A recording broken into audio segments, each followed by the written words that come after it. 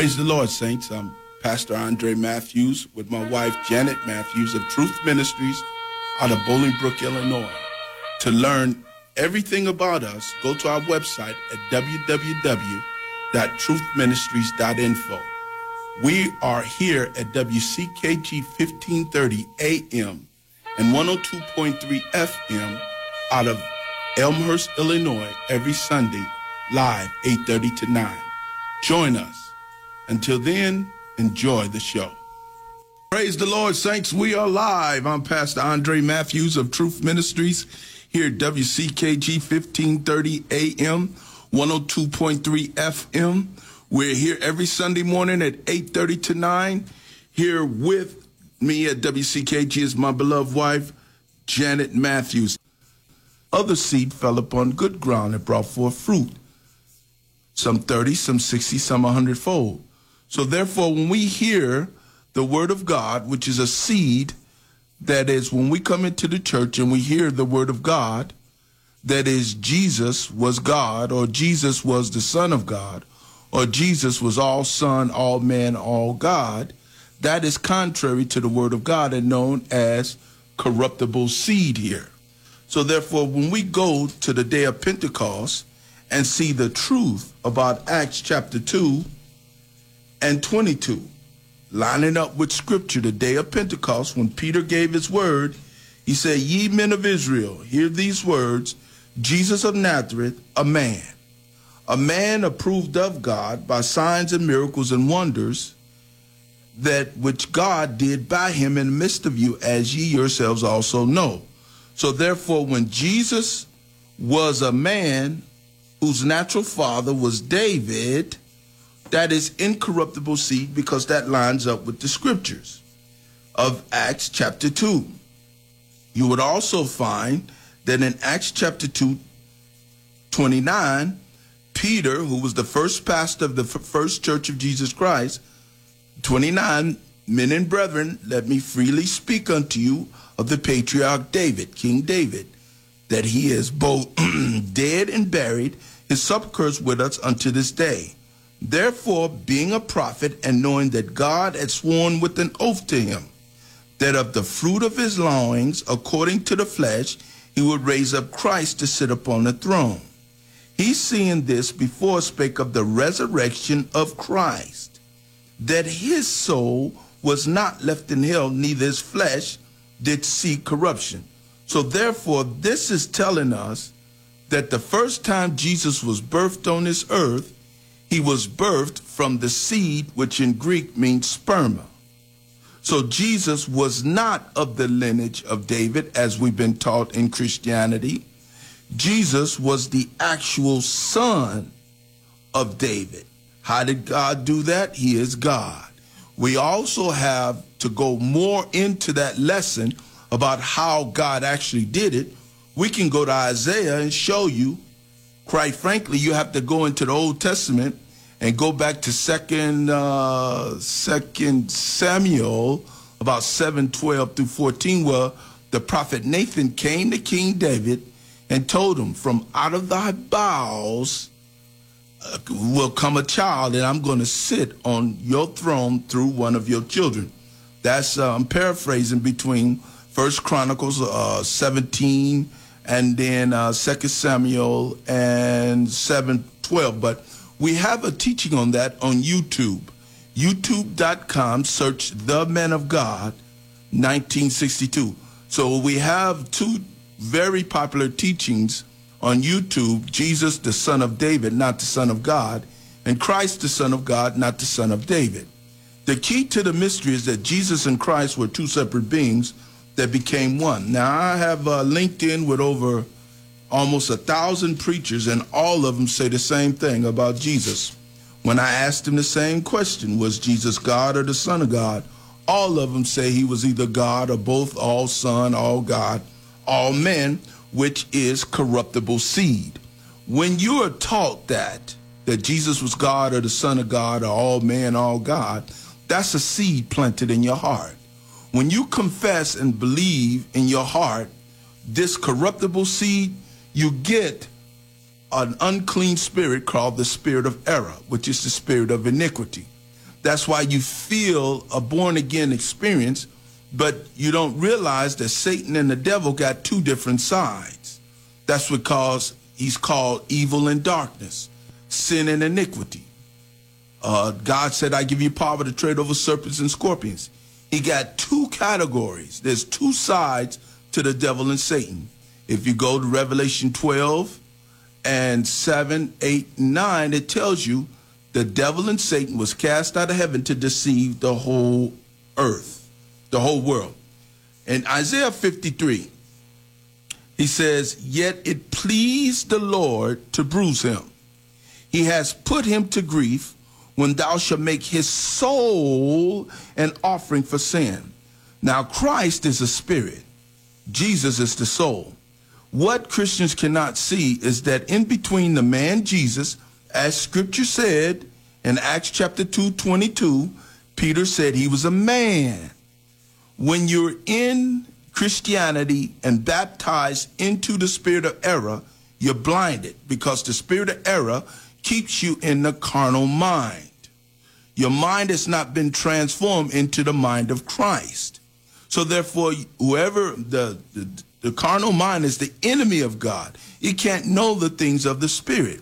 That's why Jesus told the disciples, even the Spirit of truth, whom the world cannot receive because it seeth them not.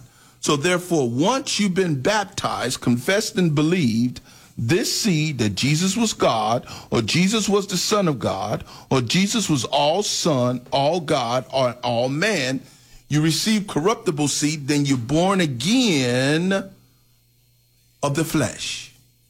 And that's why Romans 9 and 8 says, these that are the children of the flesh, these are not the children of God. Then you baptize into the covenant of Abraham through Ishmael, which is flesh. We got the three major religions that are baptized into the covenant of Ishmael, which is flesh. This is the beginning of a tree, the tree of knowledge of good and evil. Notice the tree of knowledge of good and evil. That's Satan's tree that God told Adam and Eve not to eat thereof, because there are two sides. There's a way unto man that seems righteous unto him, but in the end there are ways of destruction. So therefore, the soul, which was the man, Jesus, that died on Calvary.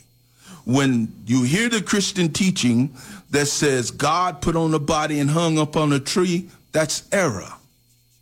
It was a man, Adam, that messed up as a living soul. It had to be a man, Jesus, who was a soul to clean it up. He couldn't have been the Son of God. It couldn't have been the Spirit of God who is the Christ. It had to be the man, the Lamb, the man that gave his life for mankind, who died for our sins. Scripture tells you, Isaiah 53 and 10, yet it pleased the Lord to bruise him. He has put him to grief. When thou shalt make his soul an offering for sin, he shall see his seed, he shall prolong his days, and the pleasure of the Lord shall prosper in his hand. Verse 11, he shall see the travail of his soul. Your mind, will, and emotions is the soul. That's you and I that needs to be saved. Jesus was a soul. He had a natural father. He had a sin nature, which is called the body of sin. In Greek, it's known as the soma body. Everything we do in that soma body is Satan's domain. That's the body that Adam and Eve walked into when they disobeyed God and ate of the tree of knowledge of good and evil, which God told them don't eat of. The Bible said their eyes were opened. That sin nature of the old man was birthed. Once we are sinners, we have a spirit, an evil spirit. Spirits are trained angels according to Hebrew 1 and 7. You and I are not spirits. You and I are souls that spirits dwell in us. James said no man can live on this earth without a spirit. Spirits are angels. The spirits are the programmers to the soul. I tell parents this, especially women, all the time. Your child and all of us are born with an unclean spirit.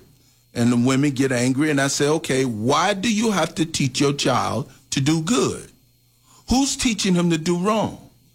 I was just at a birthday party yesterday. The kid, no. But the parents saying, yeah. But who's teaching that child to disobey? The sin nature. The soma body being led by the spirit of error.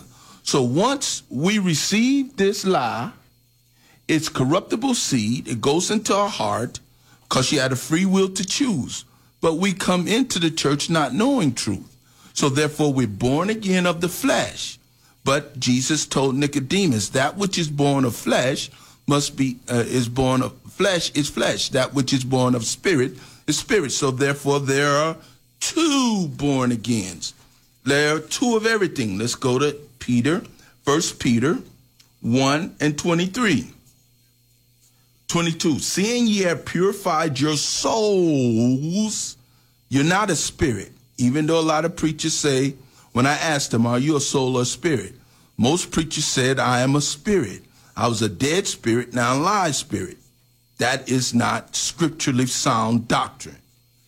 Peter says, 1 Peter 1:23, seeing ye have purified your souls in obeying the truth through the Spirit, capital S Spirit, unto unfeigned love of the brethren. See that ye love one another with pure heart fervently. 1 Peter 1:23, being born again, not of corruptible seed.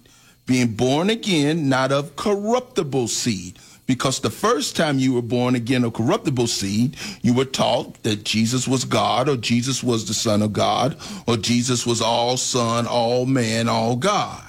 But Peter's saying, being born again, not of corruptible seed, but incorruptible by the word of God, which liveth and abideth forever. So now you have to be retaught the truth that Jesus was a man whose natural father was King David.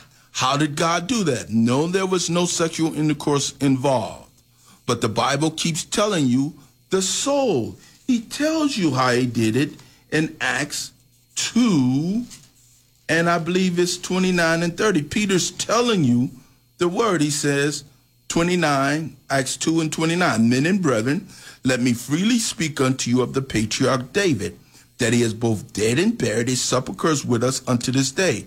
Therefore, being a prophet, and knowing that God has sworn with an oath to him, that of the fruit of his loins according to the flesh, what comes out of your loins according to the flesh? Yes, there is a seed that come through the lineage of David. That could be the soma body or the body of sin. But the spirit, which was Christ, came directly, was planted in the womb of Mary with the soul that was birthed through the loins of David to one of his wives when he walked this earth. The soul went into paradise. God raised the soul up and planted the soul of Jesus, the child of David, the actual son of David that come through his loins, planted it in the virgin womb with the Christ as his spirit, wrapped the body of the man, the child, in the womb of Mary. The Bible says the Son of God was made of a woman, so he had a sin nature. So therefore, Jesus being our example, on the cross, he said, Eli, Eli, sabachthani, my God, why hast thou forsaken me? That was the soul of the man crying out. That was not the Son of God. That was not God. That was not Christ. That was the soul of the man, the lamb that gave his life for you and me as he was led by the Christ on the inside of him to go to the cross. So it was a man, not God, not Christ, not the Son, a man, the Son of David, gave his life on the cross for you and I. That is called incorruptible seed. Once you believe truth, now you're eligible to be born again of incorruptible seed. But once you've been born again of incorruptible seed, now as a pastor, it's my job to teach you. Now you got to do your part. Matthew 6:33. Seek ye first the kingdom of God and all his righteousness, these things shall be added unto you. Now that we see that there are two seeds that lead to two foundations of salvation. The Bible is saying the same thing over and over again. Matthew 7. He says, enter ye up the straight gate, for wide is the gate, broad is the way that leadeth to destruction. That's corruptible seed. When you've been born again, believing that 1, 2, or 3 of these categories, now you entered into the broad and wide gate of religions. That's why there are over 600 denominations that come out of the church, the Catholic Church. There are many denominations that confess the same thing. Jesus was God, or Jesus was the Son of God, or Jesus was all Son, God, man. But if that salvation does not begin at the foundation, as Peter said in Acts 2:22, then we've entered into the broad and wide gate.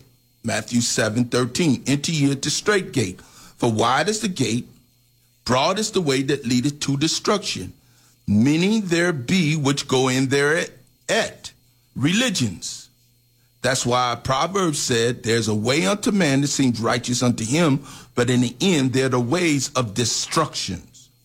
Matthew 7:14, because straight is the gate, narrow is the way which leadeth to life, and few there be that find it. You have to be looking for the straight and narrow gate. But in order to be looking for something, you must realize you're lost. That's why Paul said, if our gospel be hid, it is hid to them that are lost, in whom the God of this world has blinded the minds of them that don't believe, lest the light of the glorious gospel of Christ, which should shine unto them.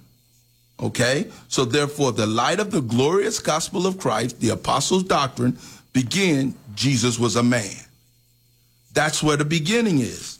Now, Matthew 7:15.